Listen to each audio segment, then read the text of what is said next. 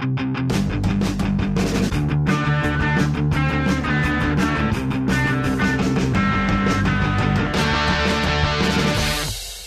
I know it's important to talk about the gold medal that didn't happen for Canada this past week. And I know, in fact, our guest on this week's podcast, former coach with the national junior team. So there's a little bit of a teaser. So there's a lot to talk about. But there's something that's on my mind. I need to get it off my mind, off my chest. And I know that you're just the guy to bounce this off of, okay? That is so unlike you, Mike. I know. It's rare that I carry something with me that I need to vent about. I never would have thought that from Mike Farwell, to have something on his mind. For those of our listeners who aren't aware, when Mike and I are on the road, Mike from time to time will say to me, Poper, I've been thinking. And at that point, I know it's time for me to close my book or stop the podcast, because we're about to go on some tangent that has been festering in the mind of Farwell, and it's not going to be pretty. So what do you got for me today, buddy? I have for you, here's what I've been thinking, Poper. Former Sault Ste. Marie Greyhound Joe Thornton. Probably the nicest guy I've never met. I have heard nothing but good things about him. In fact, it just occurs to me that our guest on this week's podcast may have a thing or two to say about Jumbo Joe. Joe Thornton, and this, I'll remind you, this is coming from a Leafs fan. It needs to stop, and it needs to stop right now. You know how when you're really excited at Christmas time and you get a new toy and you open that present, you're like so excited, oh my God, I love this toy. And you play with that toy so much you break it on the first day. The Toronto media needs to let go of their new toy, Joe Thornton. It doesn't matter how he answers every question. It doesn't matter how he ties his skates or what he ate for lunch. It's already too much. I'm seeing too much. Training camps just started. Let Joe play where Joe is put by the coaching staff and stop it. He just got here. Don't break him. That's all. Why don't you like things that are fun? I think Joe is great. Again, probably the nicest guy I've never met. But you're right. Who doesn't like the way he approaches the game? Everything that you've read and heard about him. I just think that there are a bunch of other stories and a bunch of other players on the team that the media could focus on. It's too much. It's too much Joe. But see, you used to work in Toronto media. Yes. You used to be on the morning show at The Fan. This is so true. You understand that there is never too much of anything around the Toronto Maple Leafs. You need to know everything about every player, and every shift matters. And after every shift, there's a whole dive in as to whether that line should be together and how did this person play this shift, and what about the second period from this guy? Well, this guy changed up his tape job, so he must be struggling mentally. There's so many things that dive into the Leafs. There's always criticism and always debate about this team, and that is just the Toronto media. That is why people have not went to Toronto in years past. I get it. It's a lot. It is a lot to digest, but there are always, whenever the Fan brings up the Leafs, those phones start going off, ratings start going up. There is no such thing as too much Toronto Maple Leafs, for better or for wrong. More times than not, probably for wrong. I don't mind it with Jumbo, because Jumbo's been out in San Jose for the last decade or so. I don't know how long, but I'm guessing a decade at least, where there isn't a lot of media attention. There's not a lot known about Joe Thornton besides what other players talk about. So now that the Toronto fans are starting to get a local kid back home who's coming to Toronto, even if he is, sorry, Joe, but a fraction of what he was at 25, he is still Joe Thornton, and he is still wearing a Toronto Maple Leafs. And at the start of the signing, would you ever expect him to be on the top line? No, and that's why it's a story, I think. And that part of it, that's fine. But the one that put me off, and I forget who tweeted it, and I wouldn't throw them under the bus anyway. But it was the response Joe gave to the question: were you surprised that you were put on the top line in practice? Nope. I don't care that that's what he's like. How is that? How is that newsworthy? How? He's like, I'm a first ballot Hall of Famer. I'm not surprised by anything. My favorite line so far is when he said, I really have no stress, man. None. And I saw Ryan Whitney quote tweeted it and said, over 1,000 games played, over 1,000 points, gold medal at the Olympics. this man or MVP, I think he won one year or something. He listed off a bunch of accolades and then wrote, "Oh, really, Jumbo?" And then showed the salary cap page of where his career earnings are over $100 million. Like, yeah, you don't have any stress. Weird. 100 sheets in the bank. I wonder why. Make no mistake, I'm not worried for Joe at all. But just even as a Leafs fan, outside looking in right now, it's too much. I know. Too much. I get it, but the season's about to start next week. Everybody's excited, and I can't wait for Jumbo to have his first off game, and everybody just tears them to shreds. Yeah, see, maybe it's just the Leafs fan and me coming out, and I recognize that this is just going to be hopes built up only to be dashed again in a few months, right? Because we've seen this story so many times. I still can't get out of my mind the image of Doug Gilmour crawling off the ice when his career ended with that injury. I'm pretty sure it was versus New Jersey, but Doug Gilmour's back with the Leafs, and it's, anyway, second period, gets run into, crawls off the ice, never to be seen again. This was supposed to be a great thing with Gilmour and all that magic coming back to Toronto to close out his career, and look how that ended. No, I would never wish that on Joe, by the way. Hey, as a unabashed Red Wings supporter, I love what the Leafs media and fans did to Larry Murphy, because then he got sent to Detroit and he won a cup. So, it's been happening forever. I'm on this Leafs note. I know we tend to concentrate on the Ontario Hockey League, but I really want to know what Jumbo does to that locker room, because there are a lot of young guys and a lot of young guys that are making a lot of money. And I throw Tavares in there because he's younger than Joe Thornton, who is literally a graybeard. So is Moses, I think, just for the record. But there is no secret that, and we talked to our guest about him in the locker room, but there's no secret Joe Thornton is not scared to call out anyone at any time in that locker room. Even after, because you think of the saga he went through in San Jose, getting his C stripped from him, then it goes to Marlowe. I can tell you, after that C was stripped from him, he was not shy. He didn't care if it was Marlowe, if it was Pavelski, if it was Burns. He was calling you out, and it did not matter whether it was a bad period, whether it was late to practice. He was letting you know that this is his team, whether the media knows it or anyone outside this dressing room. If you are not doing what is expected, he is going to call you out face to face in front of everyone. And quite frankly, I love that. Yeah, so do I. And that's probably what gives me the most optimism, again, as the Leafs fan, after what happened with this team last year and how it didn't go the way it should have. Maybe this is just the kind of influence that the team needs, but I don't need to read tweets about Joe Thornton quotes. I'm sorry. It's not that interesting when he says no. I get it. Nope. I'm with you. Yeah. First overall selection and a former member of Team Canada at the World Juniors. There you go. And there are parallels, not just that, but to the media attention that the Leafs get and the Leafs media gives to players and the team, to the attention that the juniors get over the Christmas break. And sometimes it's been talked about many times by you and I in the past as well. Is it fair? Are we being a little bit too hard, putting too much pressure on these kids, et cetera, et cetera? I don't think that storyline appeared at all this year. And I thought what we ended up seeing with Canada losing that gold medal game is Canada seeing its first real test of the tournament at the wrong time, which was the gold medal game. Team USA was just better, but it was a great game in my opinion. I thought it was a fantastic hockey game.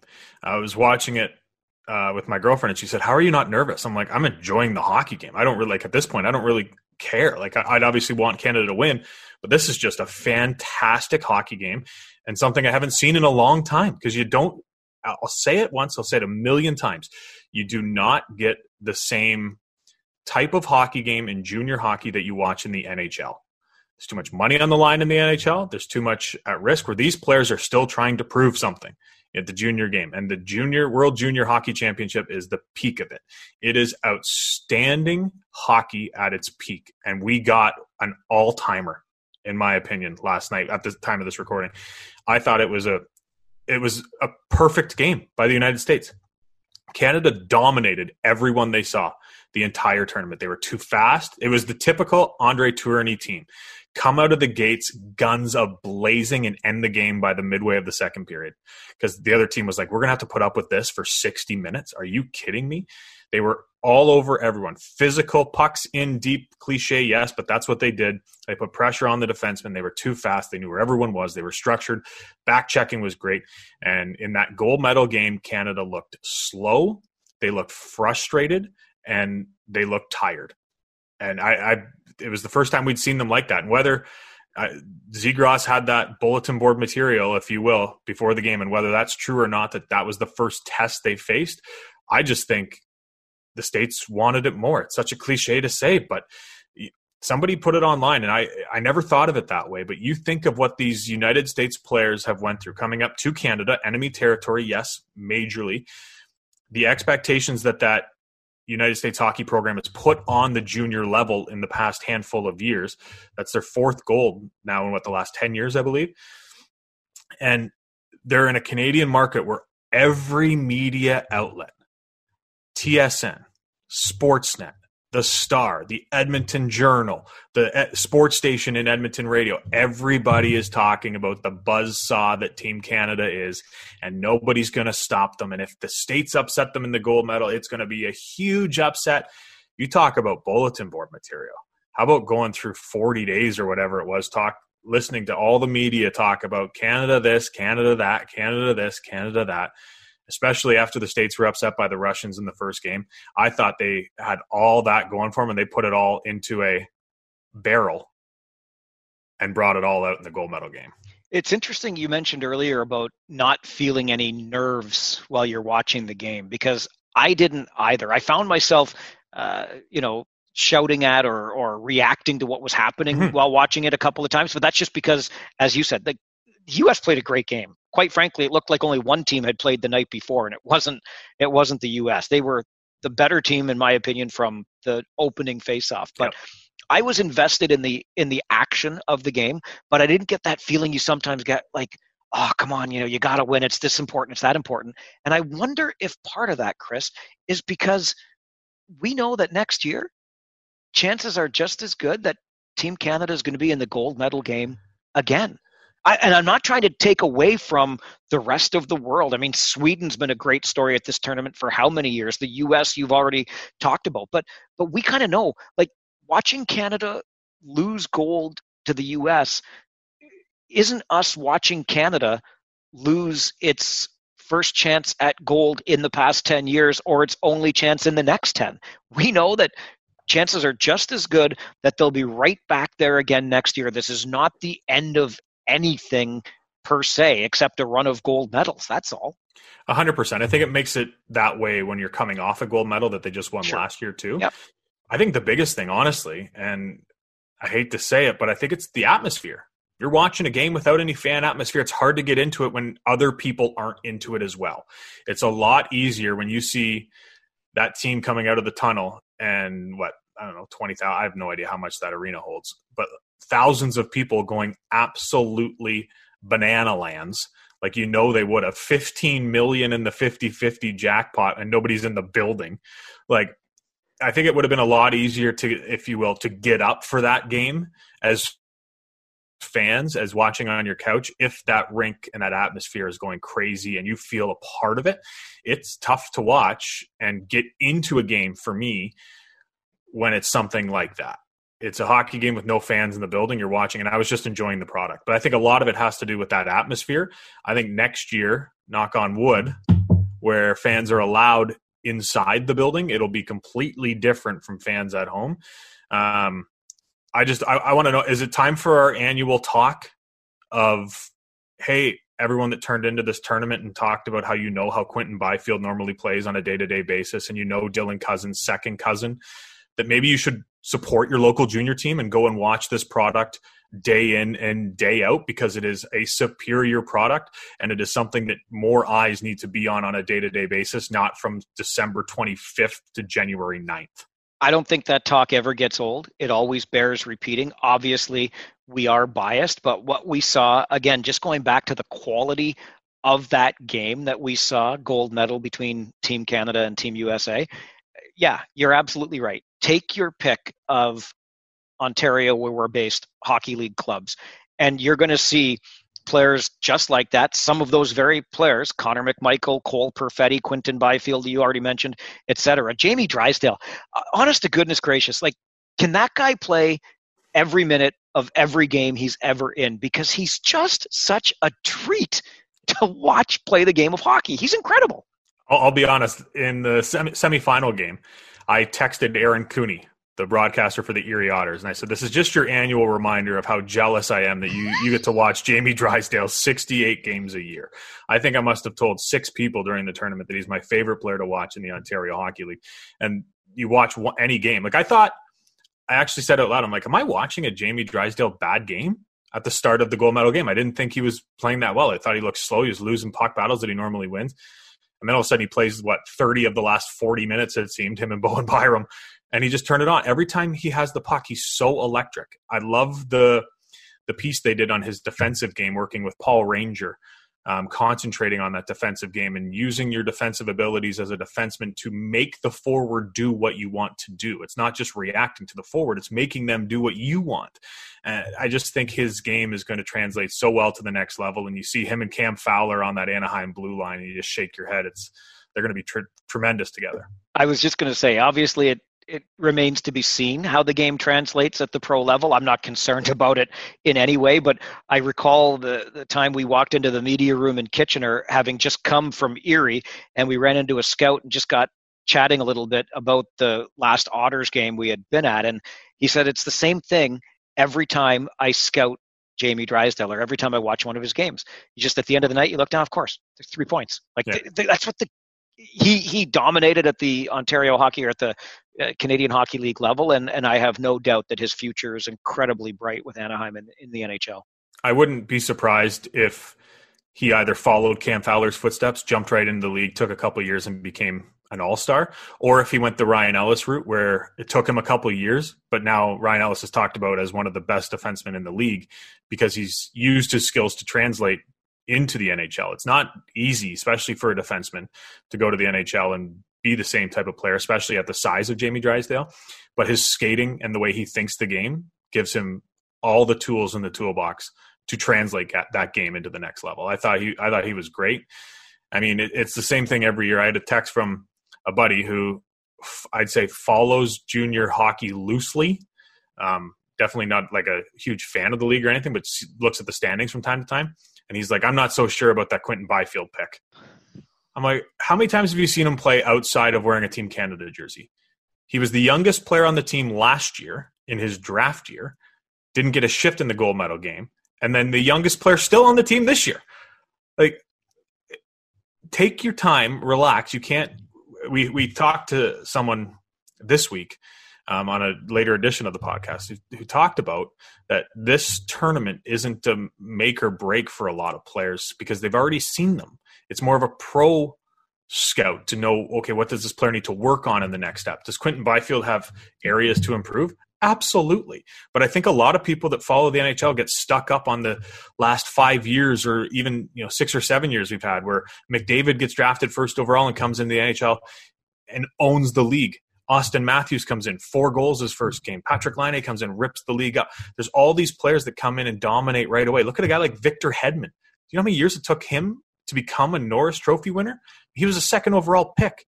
There's already talk, like, you look at the Hughes kid and they're like, oh, how come he didn't put up 100 points or 80 points? Not every player is number 97. It takes an elite talent to do what Connor and Austin have done in the National Hockey League. Some of these players, top picks, yes, they'll be in the NHL next year, but it's going to take them time to be a superstar or even a star at that next level. It's not easy. And I think you look at this tournament, and you talked about the attention that these players have at this tournament, and it wasn't bad this year, I didn't think, it compared to other years. But go on your Twitter today and search Quinton Byfield mentions. Like, if I'm a player in that tournament, I'm never looking at Twitter ever again. It's embarrassing for what some of these players have to go through. We saw it just a few years ago. I can't remember the captain, and I'm sorry, the captain who missed on the penalty shot and was just berated by all these people that watch the tournament and expect these players to, lift heaven. It's like, they're 18, 19-year-old kids. Relax. Give them time to develop. quite frankly, I would even extend that. The point is very well taken at this level, but I'd extend that to the pros as well. How many times lately have we seen wives or girlfriends or other family members getting involved to say, just press pause here for a minute? And social media has absolutely fueled that. The cesspool that is social media just makes it so easy for every armchair wannabe to throw out whatever they want for the internet to absorb. And it's really the worst part of us, quite frankly. I think the internet and social media had the opportunity to be something great for this world, and it's went the complete opposite way. Yeah, it's a great debate, and we might have to get somebody on the podcast just to talk about that sometime. On a much lighter note, I'm wearing a suit jacket today. What do you think? I noticed it. You are really dressed up. I know. We're doing this, what we call a top and tail today for our interview, and I realized in the interview, you're wearing a suit jacket. The interview we did this week, you were wearing a suit jacket, and our guest was wearing a collar. And I'm like, I'm wearing a hoodie because I'm sitting at home in quarantine. I'm like, I got to spruce it up a little, you know? I want to match Farzy. I want to look as close to him as I can. We both got the bald head and glasses. I got to put on a suit jacket. I even went blue because I imagine you'd be wearing blue today. So suit jackets for you, Farzy. Every time I reach into my closet, I'm like, which blue suit am I going to put on today? I need to mix it up a little bit. I favor color for some reason. I thought you were going to say you had to put on some pounds. I got the quarantine. I don't know how many. It's way beyond 15 though, pal. Yeah, I'm right with you there. It hasn't been pretty for the old waistline. I'm putting on. I don't like. I'm hoping the OHL pushes it back to at least March so I can have some time to lose some weight because I won't be wearing a suit to the game. We're not gonna. No, this jacket, a t-shirt, and the black shorts I'm wearing. We're not going to fit on our bus seats together when it comes to that if we don't fix this in a hurry. It is not pretty. You mentioned the name Ryan Ellis a little bit ago. He and Taylor Hall, key parts of an OHL team that factor into a story with our guest upcoming. One more little nugget there for you. Quickly before we go, I just want to touch on one more thing, and then we'll get to our guest because I know people are excited to hear from him. But can we just talk briefly from the semifinal game versus Russia and the offside? I'm going to blame social media for this as well. Why is everybody so bent out of shape about the offside challenge? Look, I don't like challenges in the first place, but stop with the fact that the challenge shouldn't have happened or been allowed or you'd be embarrassed to do it. No, and forget it. Like, I don't care if there was 40 seconds of zone time after the offside was missed. The zone time doesn't happen if the offside is called. So perfectly legitimate, perfectly within the rules. If you don't like the rule, change it. But stop all this bitching and moaning and whining and belly aching about Andre Tourigny using the rule at his disposal. Great call on his part. This may seem odd to our regular listeners, but I agree with you. Oh my gosh, what? I wholeheartedly, 100% agree. Is the rule terrible? Sure. I get it. But like you said, that zone time doesn't happen. Did that zone entry have anything to do with the goal? No, other than it allowed them to gain the offensive zone.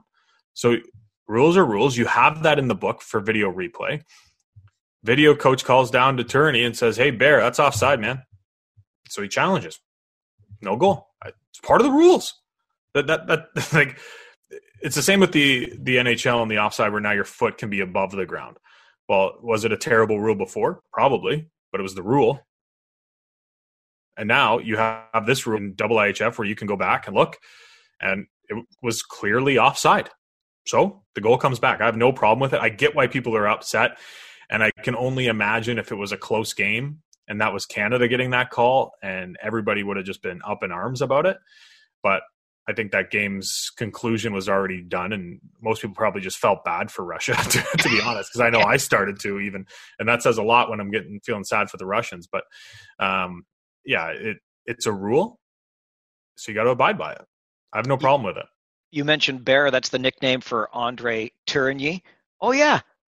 There's a story about that coming up in this week's podcast with our guest. We have a previous episode with Andre Tourigny where he wouldn't tell us how he got the nickname, but you can check that out on a previous episode. Brian Kilray, Jack Miller, Graham Bonner, who's a great triumph to tragedy, back to successful life story, used to play for the Sioux Greyhounds. All of those episodes, well, if you're here, you probably know that. But subscribe, give us a like, give us a review, send us an email, farwellandpope@gmail.com.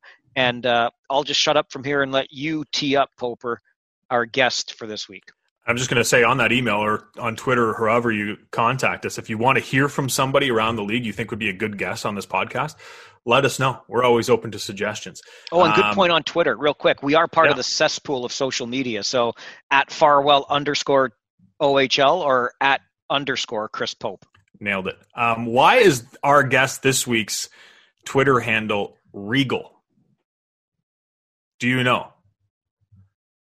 I don't. You don't. We should have asked him. Anyway, most Kitchener Rangers. I've actually always wondered. We should have asked him that. Should have asked him. Yeah. Most Kitchener Ranger fans know who I'm talking about right now. Former assistant coach for the Plymouth Whalers, former assistant coach, head coach, and general manager for the Kitchener Rangers, a Memorial Cup winner, head coach in the American Hockey League, an assistant coach with the Leafs, an assistant coach with the San Jose Sharks, and now an assistant coach with the Stanley Cup contender Vegas Golden Knights. He is Pete DeBoer's right-hand man and has been for quite a while. Ladies and gentlemen, Steve Spott. Steve Spott, every time I get a chance to talk to you about hockey, I think back to one of our conversations we had when you were the head coach and GM in Kitchener. You could have been a teacher. You could have stuck with that. It would have been a lot more job security. Do you ever wonder what brought you on this path? Well, it's interesting. I'm going to jump in a vehicle tomorrow and drive 3.5 days with a dog to Las Vegas. And I'm wondering right now, when teachers are at the same time, I give a lot of credit to the teachers, what they're dealing with right now. But yeah, sometimes, Mike, I recognize that, there are some challenges with job security at this level, but at the same time, we're very fortunate to do what we do. And it's been a good path. It's been a great run through junior hockey, the American Hockey League, and now the National Hockey League. But, and I'm sure we'll talk about it shortly. Nothing will top my experiences in Kitchener. That's one for the ages for me. I'm sure we will get to that, your time in Kitchener. But for the listeners that aren't sure, what has changed in your life like right now? Like what's going on as a coach in the National Hockey League? Yeah, no different than junior hockey fans. I think we're all waiting for a firm date to hopefully get some light on training camp. The date they've given us right now is be prepared for January 3rd and hopefully start mid-January. But again, Chris, we don't know until this happens. We can only be ready as a coaching staff. Our players in Vegas are working hard every day on and off the ice to prepare. So, we'll be good to go. I think the bubble experience will serve us well. We didn't get to where we wanted to get with the Stanley Cup, but I do believe our preparation going into start this shortened season should be good because we just did it a couple of months ago. You talk, Steve, about that time in Kitchener as being a highlight, and obviously Rangers fans know it well and remember the era and are happy to hear that sort of thing. But as I was thinking back on having this conversation tonight, I'm thinking about Steve Spott and Pete DeBoer from Plymouth, where you had success, over to Kitchener. That's about as much of a junior hockey coup as I can recall, certainly in my career. What was that transition like coming from Plymouth to a conference rival in Kitchener?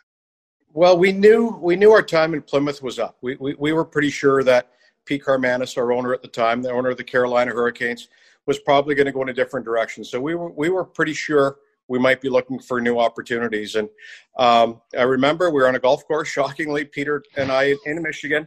And when he received a call saying that Ted Scarf would like to meet with him in London, Ontario, and maybe meet halfway. And Pete met with Ted Scarf, I believe Mike Muller at the time, Steve Biankowski, and came back to Plymouth saying that we may have an opportunity to go over and take over the Kitchener Rangers. And when you're in junior hockey, there's certain jobs that obviously excite you. And, for us coming back as Canadian-born, people, our families, it was a dream job at that time. And obviously, one that is a dear chapter in both of our lives. It seemed like after that, Plymouth and Kitchener faced off every playoffs. Did those matchups mean a little more to you, given what you just said? Well, it did, because I had family in Plymouth. My nephew, Stephen Weiss, was playing for the Plymouth Whalers, and we had drafted Stephen in the first round. I assured my sister and brother-in-law that we would look after their son for 4 years in Plymouth, and a year later I took off for Kitchener. So that didn't bode well at the dinner table, I can tell you. But, those were heated rivalries, and I can still remember Peter Kanko scoring some big goals in Plymouth, and Derek Roy, obviously, with that group in 2003. And we had some great rivalries over the years. Obviously, with Mike Vellucci, did a tremendous job taking over for Plymouth as a coach and general manager. So heated rivalries and great hockey, I think, for both cities at that time. That rivalry and the 2003 Memorial Cup run with the Kitchener Rangers. Western Conference Finals, Steve.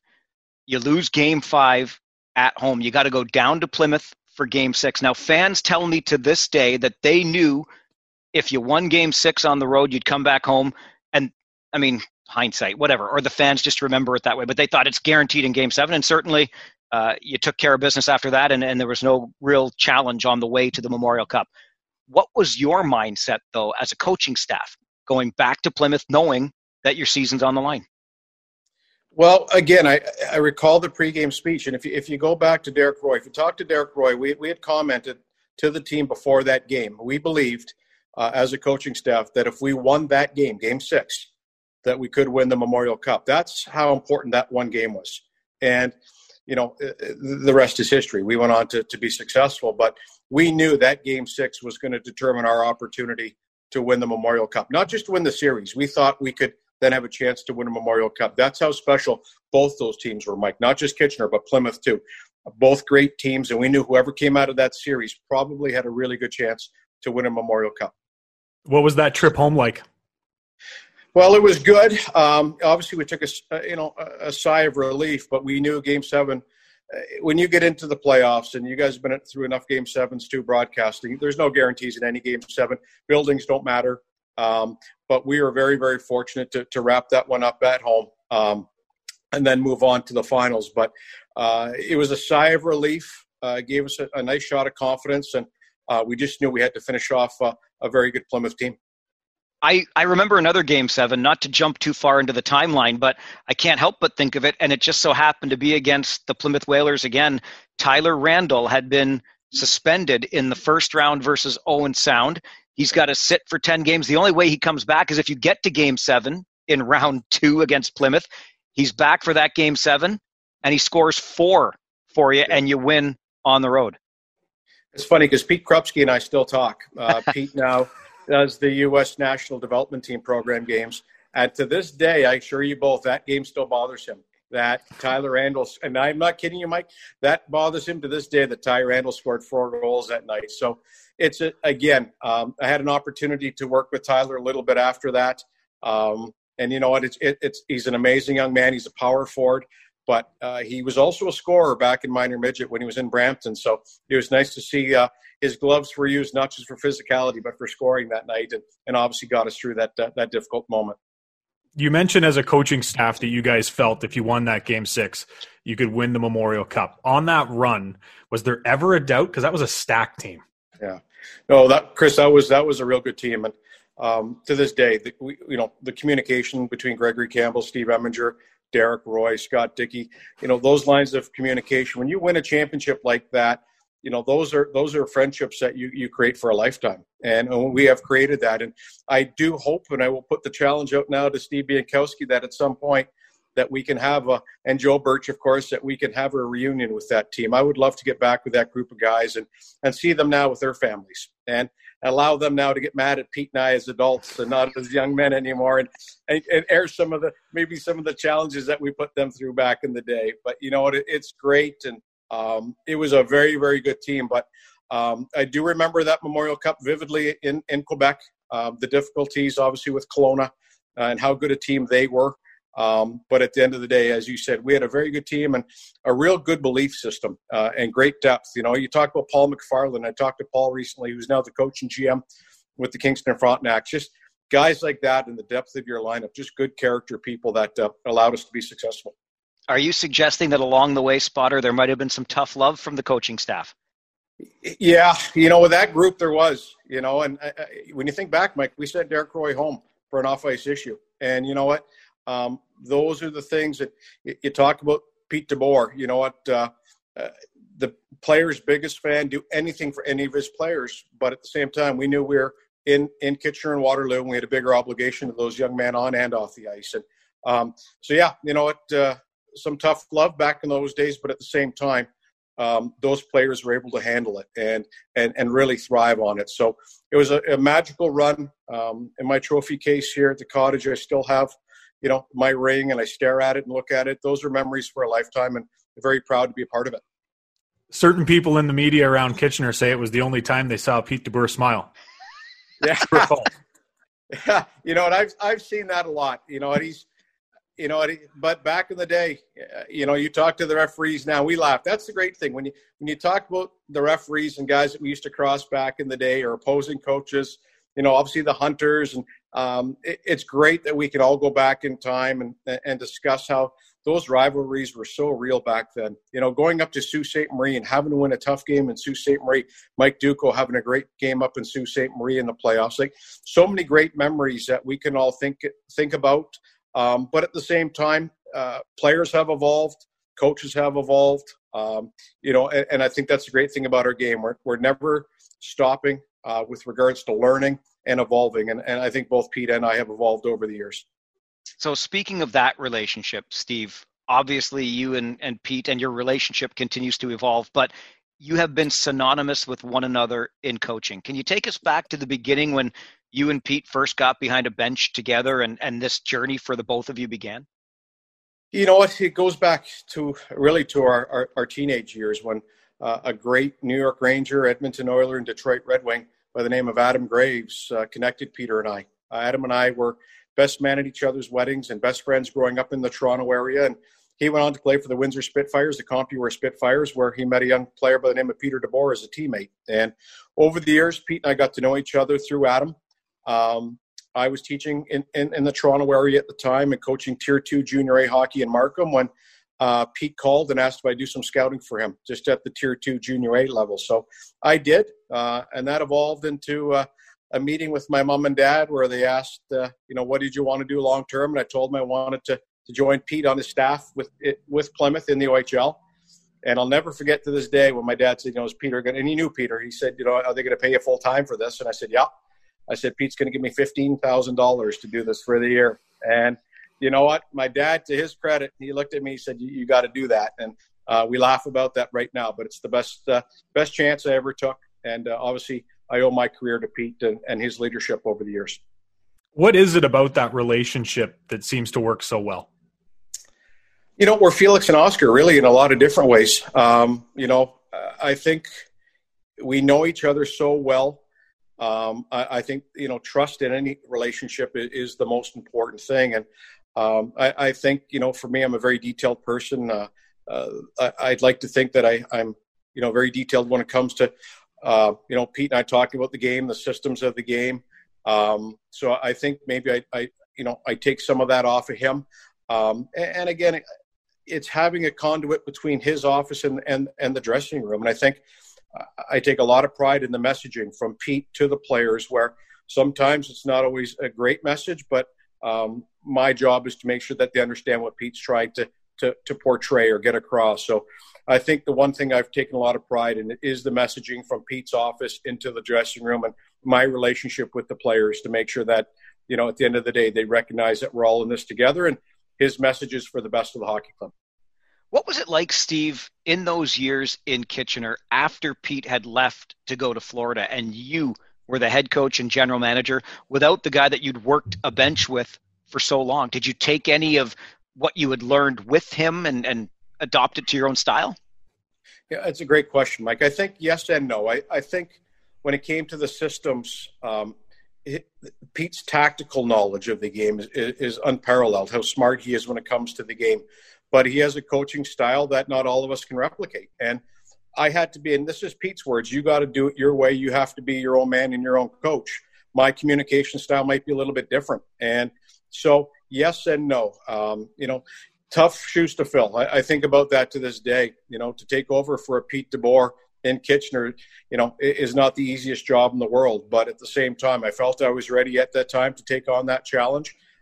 He was more than ready to coach in the National Hockey League. And we had talked about maybe reconnecting one day down the road, and obviously we have. But tremendous big shoes to fill. but I had to do it my way and make sure that my communication style was best for me and what I thought was best for the players.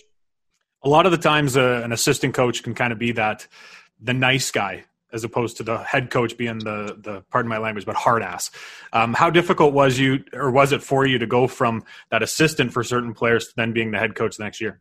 Yeah, it's hard. You know, I think the big thing on that, Chris, is having individual meetings with your leadership group, that you pull in the Dan Kellys, the Jeff Skinners, the guys that you're going to lean on to make sure they recognize that you can't just be the guy that they call at 11 o'clock at night and lean on. That there's going to be a little bit of more of a distant relationship now. And that's where the Paul Fixters, the Troy Smiths, those guys now had to carry those shoes. So I think for me, it was just leaning on the older guys. We were very, very fortunate to have a great leadership group when I was there, and and they did a good job of respecting my position, knowing that, yes, there was big shoes to fill, but at the same time, they were respectful of how things were going to be done. And they were very respectful of my situation. So I appreciated that. We're coming back to that Troy Smith name in a second. I promise you that. But you mentioned a couple of those players, Steve, and a player that always stands out to me that I know you recruited and wanted from the first time you saw him, and that was Gabriel Landeskog. Right. Tell us about the first time you saw Landeskog play. The first time I was in Fargo, North Dakota with Team Canada. Mike Johnson and I were coaching our under-18 team, and we were playing against a very talented Swedish national team. And there was a player playing for Sweden that had a full mask on because he was an underage player and had to wear a full mask in the IIHF events. And it was Gabe. Unbeknownst to me, it was Gabriel. And he had scored a big goal and came by our bench and gave us a look. And, how dare he do that? And all I remember is saying to myself, I better find out who that kid is. And it was Gabe. We went on to recruit him. Unfortunately, a lot of people don't remember, we didn't get him in that import draft. Mike Felucci took him from Plymouth, and we took Thomas Tatar. And ended up trading Thomas for Gabriel and getting him eventually to Kitchener. And again, there's certain players as a coach that you kind of think about, boy, that was a special one. And to this day, when I go to Colorado or when I see Gabe, whether in San Jose or now in Vegas, I saw him in the bubble. We were in the same hotel with Nazem Kadri. It was really, really neat to see him and spend some time. He has a home just outside Toronto now. So those are relationships that will go on for a lifetime. And as you said, Mike, one of those special Kitchener Ranger players that I'm very proud to have been a small part of. I'm sure it didn't take long for you to know that he'd be a good player, but did you ever picture how good of a person he would be? He speaks English better than most of us. So that was one of the things that I really took out of it. When he came over on his recruiting trip with his father, I just was amazed at how well he spoke our language. And so the transition for him to come into North America was seamless. But no, just a tremendous ambassador. Again, to make him the first European captain in Kitchener, the way he became part of that community, his maturity at 17 and 18 was unparalleled. So, the youngest captain in Colorado Avalanche history. He's sometimes you get lucky in the draft, and we got lucky on that one. He just a real special young man, and obviously a world-class player. You mentioned Troy Smith's name a moment ago. I promised we'd come back to it. Here's another connection, Steve, to the Plymouth Whalers. But yeah. Troy, who eventually became head coach of the Kitchener Rangers for a couple of seasons, always struck me as that guy who just kind of showed up one day to help out at practice with a hell of a work ethic, and he never left. What was that relationship like between you and Pete and this Troy Smith kid? Again, it's relationships between players. And Troy was always that player that, was first on the ice. He was last off, was a great depth defenseman for us in Plymouth, and just a real good character guy. Did everything for the team. He would sacrifice personal achievements for team success, and just became one of those players that we always admired. And eventually in his overage year became a real good player for us.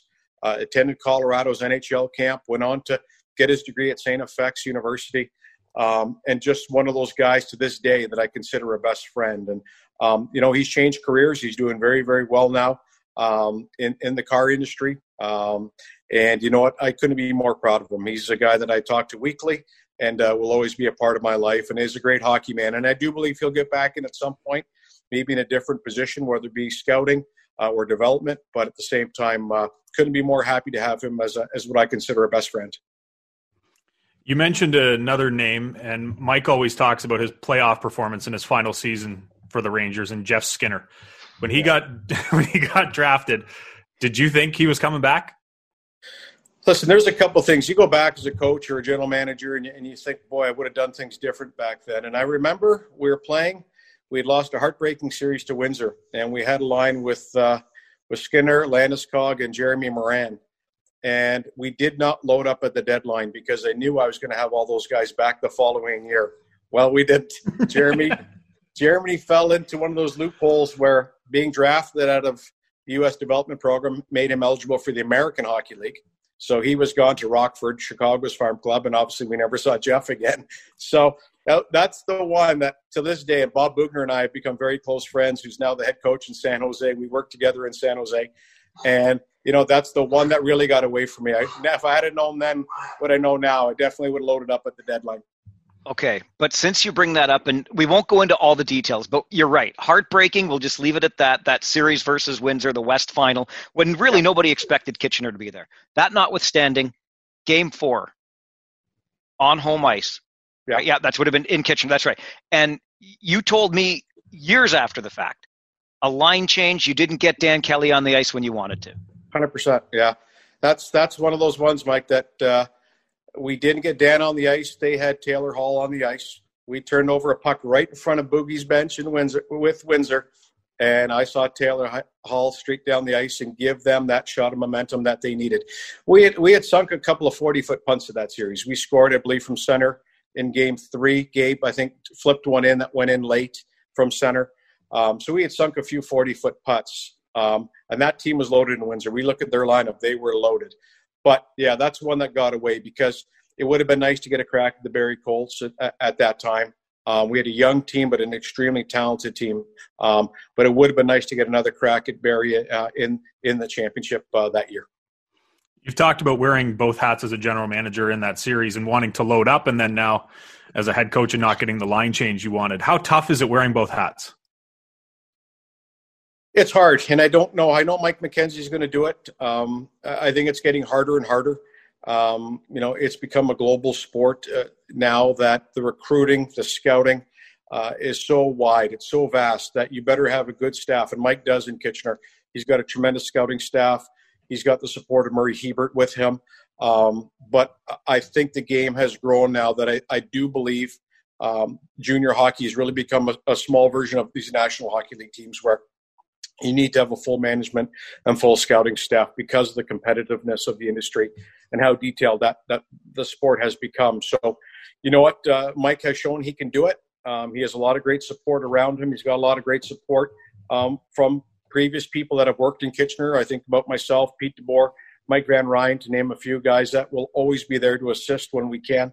But Chris, I do believe now if I ever had to go back that you probably would look at maybe having two jobs fill those roles. But at the same time, Mike's proven us wrong. He's done a great job doing it. I want to touch on one more specific player because it got me thinking, Steve, when you were talking about maybe wishing you had loaded up. Skinner graduates as an 18-year-old. But before that, and it speaks to how difficult junior hockey can be. It would drive you mad sometimes. Mikhail Bodker, he went up before you expected him to, and all of a sudden you're coming back into the Ontario Hockey League with a team that has a major hole in it. Yeah, and I've talked to Don Maloney about that. We have. And I've talked to Don. I've run into him a number of times, and every time I see him, I bring up Mikhail. But you know what? Now that we're at pro hockey, you can understand their thought process. Let's get him up. Let's get him training with our training staff. Let's get him out with our power skating coach. Let's let him learn what it's like to be a pro. He's a top 10 NHL pick.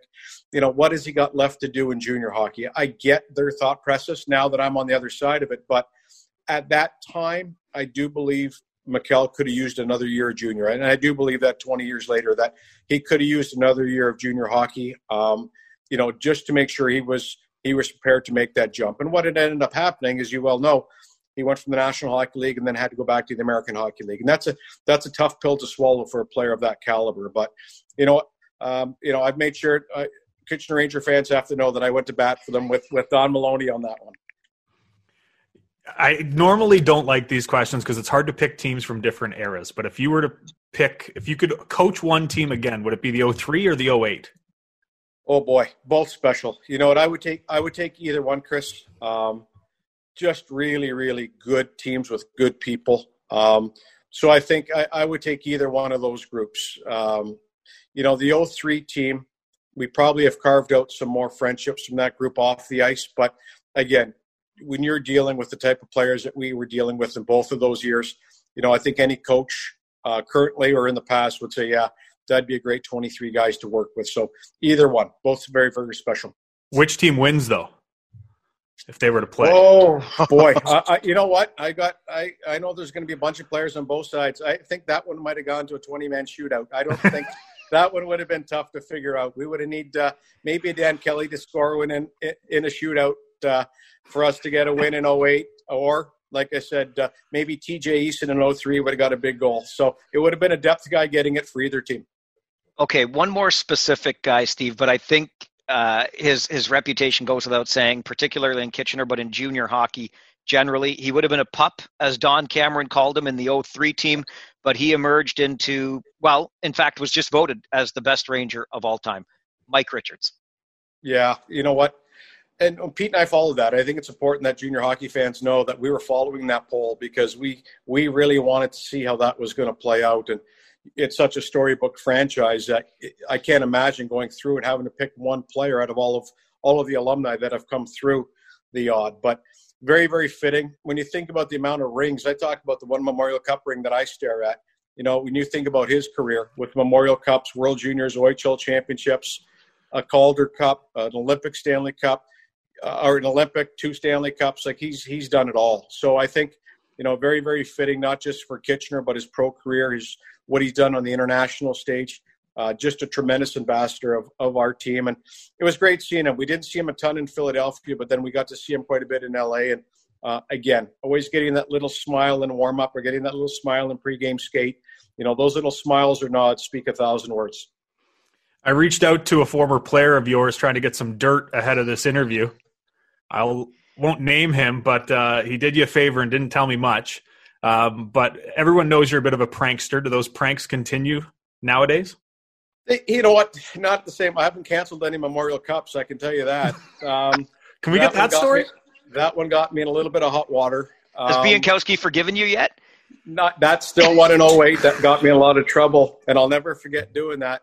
But no, that one may have topped all of it. But no, again, I think we've all got our personalities. What I think part of my job, being around Pete, being around, our coaching staff is at the right time at this level. Obviously, it's a little bit different than in junior, is making sure when you can lighten things up that you do. And I think the players appreciate that. The best thing I can say, Chris, is a regular season game in the National Hockey League is like a game, a final game of a Memorial Cup. That's how much pressure is on every night at this level. So it's a little bit different, but at the same time, when you can get a laugh, I definitely make sure that I can get a dig in here or a dig in there. Real quick, just on the heels of that, at your peak, were you a better pranker than Flower, or does he have you beat? No, Flower's good. I've seen some of his. He's world class. He's not only a Hall of Fame goaltender, he's a Hall of Fame prankster. So no, he's the real deal. So I'm not even going to go near him. And these guys have unlimited budgets, so there's certain guys that you can mess with. And Flower in that group of guys is not one that I'll ever cross. Steve, when you consider now where you're at, you talk about that Memorial Cup ring that you've got and you look at, but there's obviously a reason you do what you do. Chris and I know firsthand how competitive you are. What does the Stanley Cup mean and the pursuit of that goal? It's everything. The sacrifice, the family sacrifice, it's a lot, Mike. I think that's what you're driven to do now. Like when you go down to the Hockey Hall of Fame in downtown Toronto and you see your family name on a Memorial Cup, you take a ton of pride in that, and your family does, and your children, your grandchildren will be able to recognize it one day. But now it's all about the Stanley Cup, and Pete and I have been fortunate to work with great teams. Again, another great team in Vegas. So that's what drives us. We've been doing this a long time now, but we still have the exuberance that we had when we were in our early and mid-20s to win this thing. And that's the energy we bring to the rink every day. And our players, I think our players recognize that. They know how much we, put forth, as does all of our staff. But that's what drives us now. We really, really want to make sure that we can do everything in our power to bring a Stanley Cup to Las Vegas. One of your former players just signed in Toronto, Joe Thornton. Yeah. What did he mean to that team as part of that coaching staff? We talked about Mike Richards, guys. Joe Thornton is in that class of people. He's in that class of player. That Joe is a guy that is a surrogate coach. He's last of a dying breed when it comes to communication in the locker room. Sheldon Keefe called me last week when I was in Vegas to ask me about Jumbo. And we had a candid conversation about that. He's going to drive his players on in practice. He's going to drive his players on the bench in games. He's a very vocal, passionate player. History speaks for itself. He's a first ballot Hall of Famer. And, he's a player for me that exudes everything in a person. His preparation, his leadership, his commitment to his team. It's always team first. His game now is changing because he may not be the first-line center on the Toronto Maple Leafs, but he's got the mentality of a first-line center still in the National Hockey League, and he brings that passion to the rink every day. So I think for Leaf fans, he's going to be a tremendous, tremendous asset. You won't get to see what he does in the locker room or maybe in the practice rink, but I can assure Leaf fans that he's going to be a huge addition to that team. From the outside looking in, Steve, you think about Las Vegas as a site for a pro sports team and all the lights and the distractions. What's it like when you're actually there? Does it get old fast? No. You know what? Again, if you haven't seen a game in that building in T-Mobile Arena, it's second to none. It really is. San Jose was special. It was loud. It was fans are on top. But this is a whole different level of entertainment. They got the Blue Man Group going on between periods. They've got, rock bands going on before the games. It's a full entertainment package when you come to one of the games there. So it was a very difficult building to come in as an opposition coach. Obviously, the rivalry between San Jose and Vegas is storied now. And to come in there now as the home team's coach is a heck of a lot easier because it's a tough building for the opposition to come into, how loud it is in there. How tough was the bubble? You know what, Chris, it wasn't that bad. People talk about that all the time. You're staying in a beautiful hotel, walkable to the rink. Yes, it has its challenges with regards to maybe not being able to get out and walk, through the city. And, there is fences around the hotel and you're only allowed to go to a certain number of restaurants. But the National Hockey League did an incredible job making this as easy as they could for the players and the staffs that were involved. So, tough waking up in a hotel room for 51 nights, absolutely. But at the same time, I'd give my left arm to do that over again, to have that experience, because we were treated incredibly well by Edmonton. And everybody that was involved in the support staff on and off the rink did a tremendous job to make it as easy as they could for us. Hard leaving families behind, that goes without saying, but they knew what we were doing. There was a purpose. A lot of us have been involved with World Juniors or World Championships, so it was just an extended version of that. But I can tell you, the National Hockey League, with the testing, the protocols, it was second to none. It was a tremendous experience, really, in the end. When you mention rivalries, I want to jump back to the Ontario Hockey League if I can, because we talked a lot, obviously, about Kitchener-Plymouth, but Kitchener-London was there when you were there and remains there.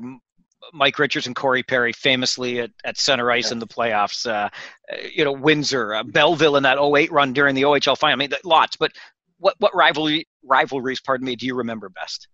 You know what? London comes to the forefront. But again, I talked to my good friend Mike Fuda in Owen Sound, who was in Owen Sound at the time. Boy, we had some hard battles against Owen Sound. And then Dave Barr, who worked with us in San Jose for the last number of years, was in Guelph. So, you know what? Kitchener just seems to be that one team that's a magnet to a lot of other teams that they want to beat. And we tell the players that. We don't hide from that. And I'm sure Mike McKenzie doesn't hide from that. When players come into Kitchener from the opposition teams, that's like going into the Air Canada Centre or Maple Leaf Gardens. They know it's a special place to play. No different than when we go into Ottawa, Mike. You know what? There were certain buildings that you go into and players just feel, boy, this feels like the NHL. And that's the feeling that you get when you go into Kitchener as an opposition coach. And I really see a lot of the opposition's best games in Kitchener because those kids love playing in that building and coaches love coaching in that building because it really does give you an NHL atmosphere. as being somebody who recruited players like Gabriel to Kitchener and then gave those speeches that you just talked about to players, what were some of the things you would say trying to recruit a player to Kitchener? Well, again, I think, for us, it was kind of a three-headed approach. The hockey speaks for itself, Chris. You can look at in the banners, you can look at the success of the players that have come through there, but then you look at the educational opportunities that are in that area. When you think about the high schools that we're putting our players up in, when you think about Laurier, University of Waterloo, Conestoga College, it offered everything for a player academically. And then our host family situation. We were blessed to have just tremendous families that would take our players in and house them for 8 or 9 or 10 months. So really, we had the triple crown in Kitchener when it came to the hockey, the success of the program on the ice, the academic opportunities, and then obviously the billets in the community. So it was a three-headed crown that we had, and that to me sold itself. So that's why we were able not only to get some of the great Canadian kids, but great American and European players as well. We talked to Andre Tourigny on this podcast last year, and he's got the nickname Bear, which, by the way, scared the bejeepers out of me. How am I going to talk to this guy? Anyway, he says you gave him the nickname, but he wouldn't tell us why. Yeah, that goes back to an under 18. Myself, Bill Peters, and Andre worked together at an Ivan Halinka event, and he got known as the Bear at that moment. A lot of it, the PG version is because he just liked to sleep a lot and nap a lot. So we'll leave it at that. But at the same time, he is a big cuddly bear. And we spoke actually quite a bit going into the event that's coming up next week because he's in the same bubble that we had just finished. And again, a friendship that transcends coaching or hockey. We both know each other's families and the like. And, I think for him, he's the right man for the job this time of year. The details that are involved with what we're dealing with COVID in that type of situation. Hockey Canada picked a tremendous coach and leader to do that. But he will always be known as the Bear between coaches, and Bill Peters and I can always keep that one to ourselves. All right. And real quick, along those lines, though, because his name came up earlier, Bob Boughner.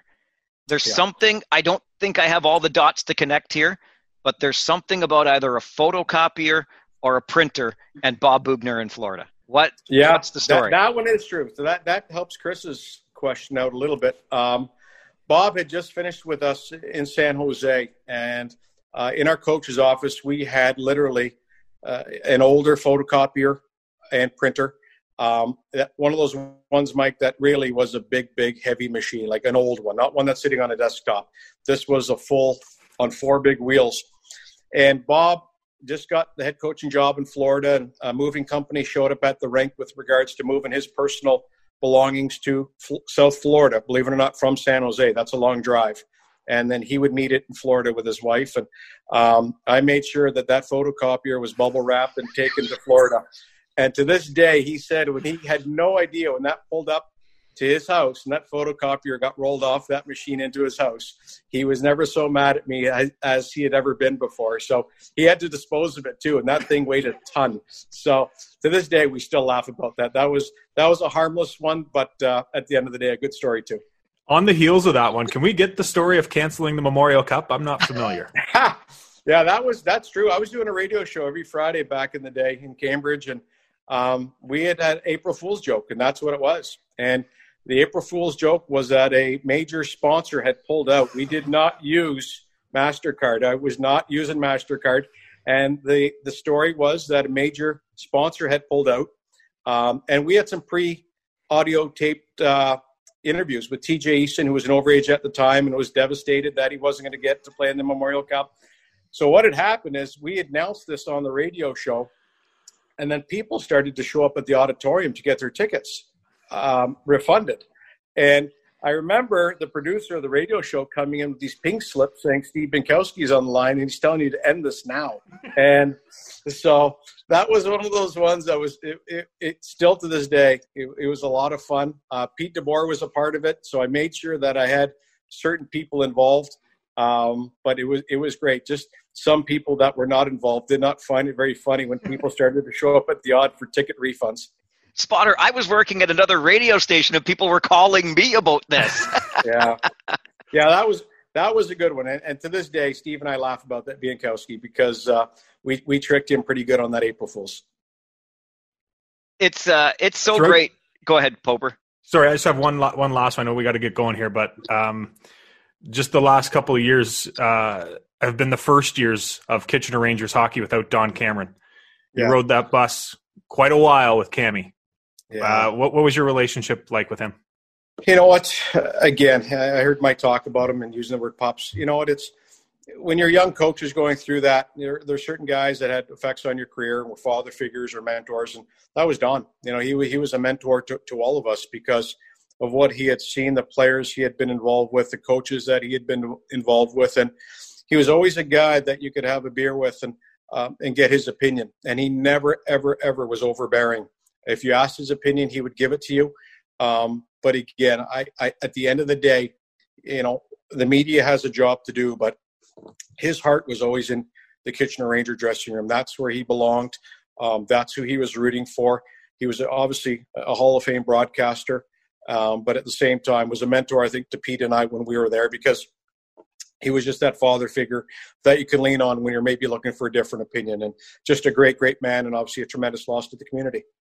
You touch on something, Steve, that has always been something I've respected about you, and I'm not trying to blow smoke here, but your relationship, like you just mentioned that Don's job, he had a job to do with the media. The media has a job to do.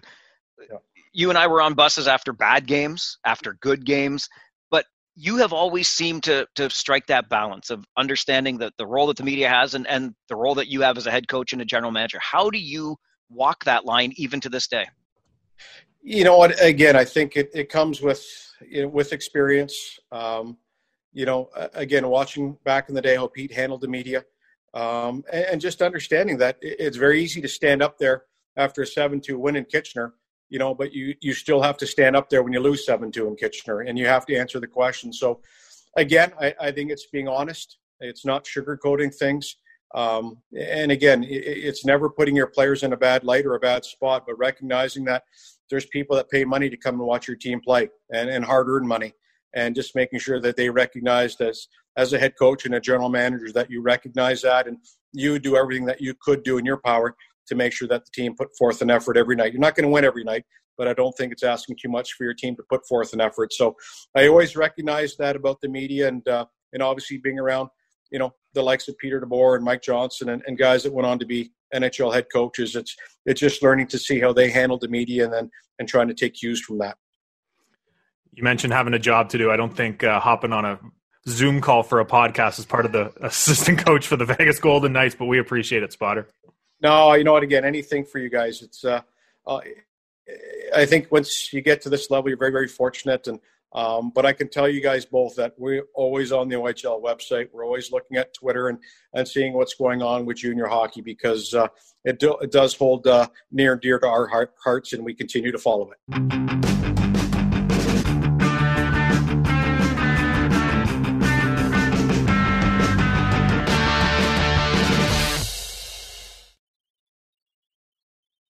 Hi, I'm Emily Roger, and I host a leadership show called The Boiling Point with my co-host, Dave Vale. Together, we sit down with trailblazing entrepreneurs, thought leaders, and movement makers who are driving meaningful change in our world. The show is all about exploring the lives and perspectives of leaders who are making a difference. Join us for insightful conversations that challenge the status quo, spark new ideas, and inspire you to take action. Find us on Apple, Spotify, YouTube, or at boilingpointpodcast.com. Another Sound Off Media Company podcast.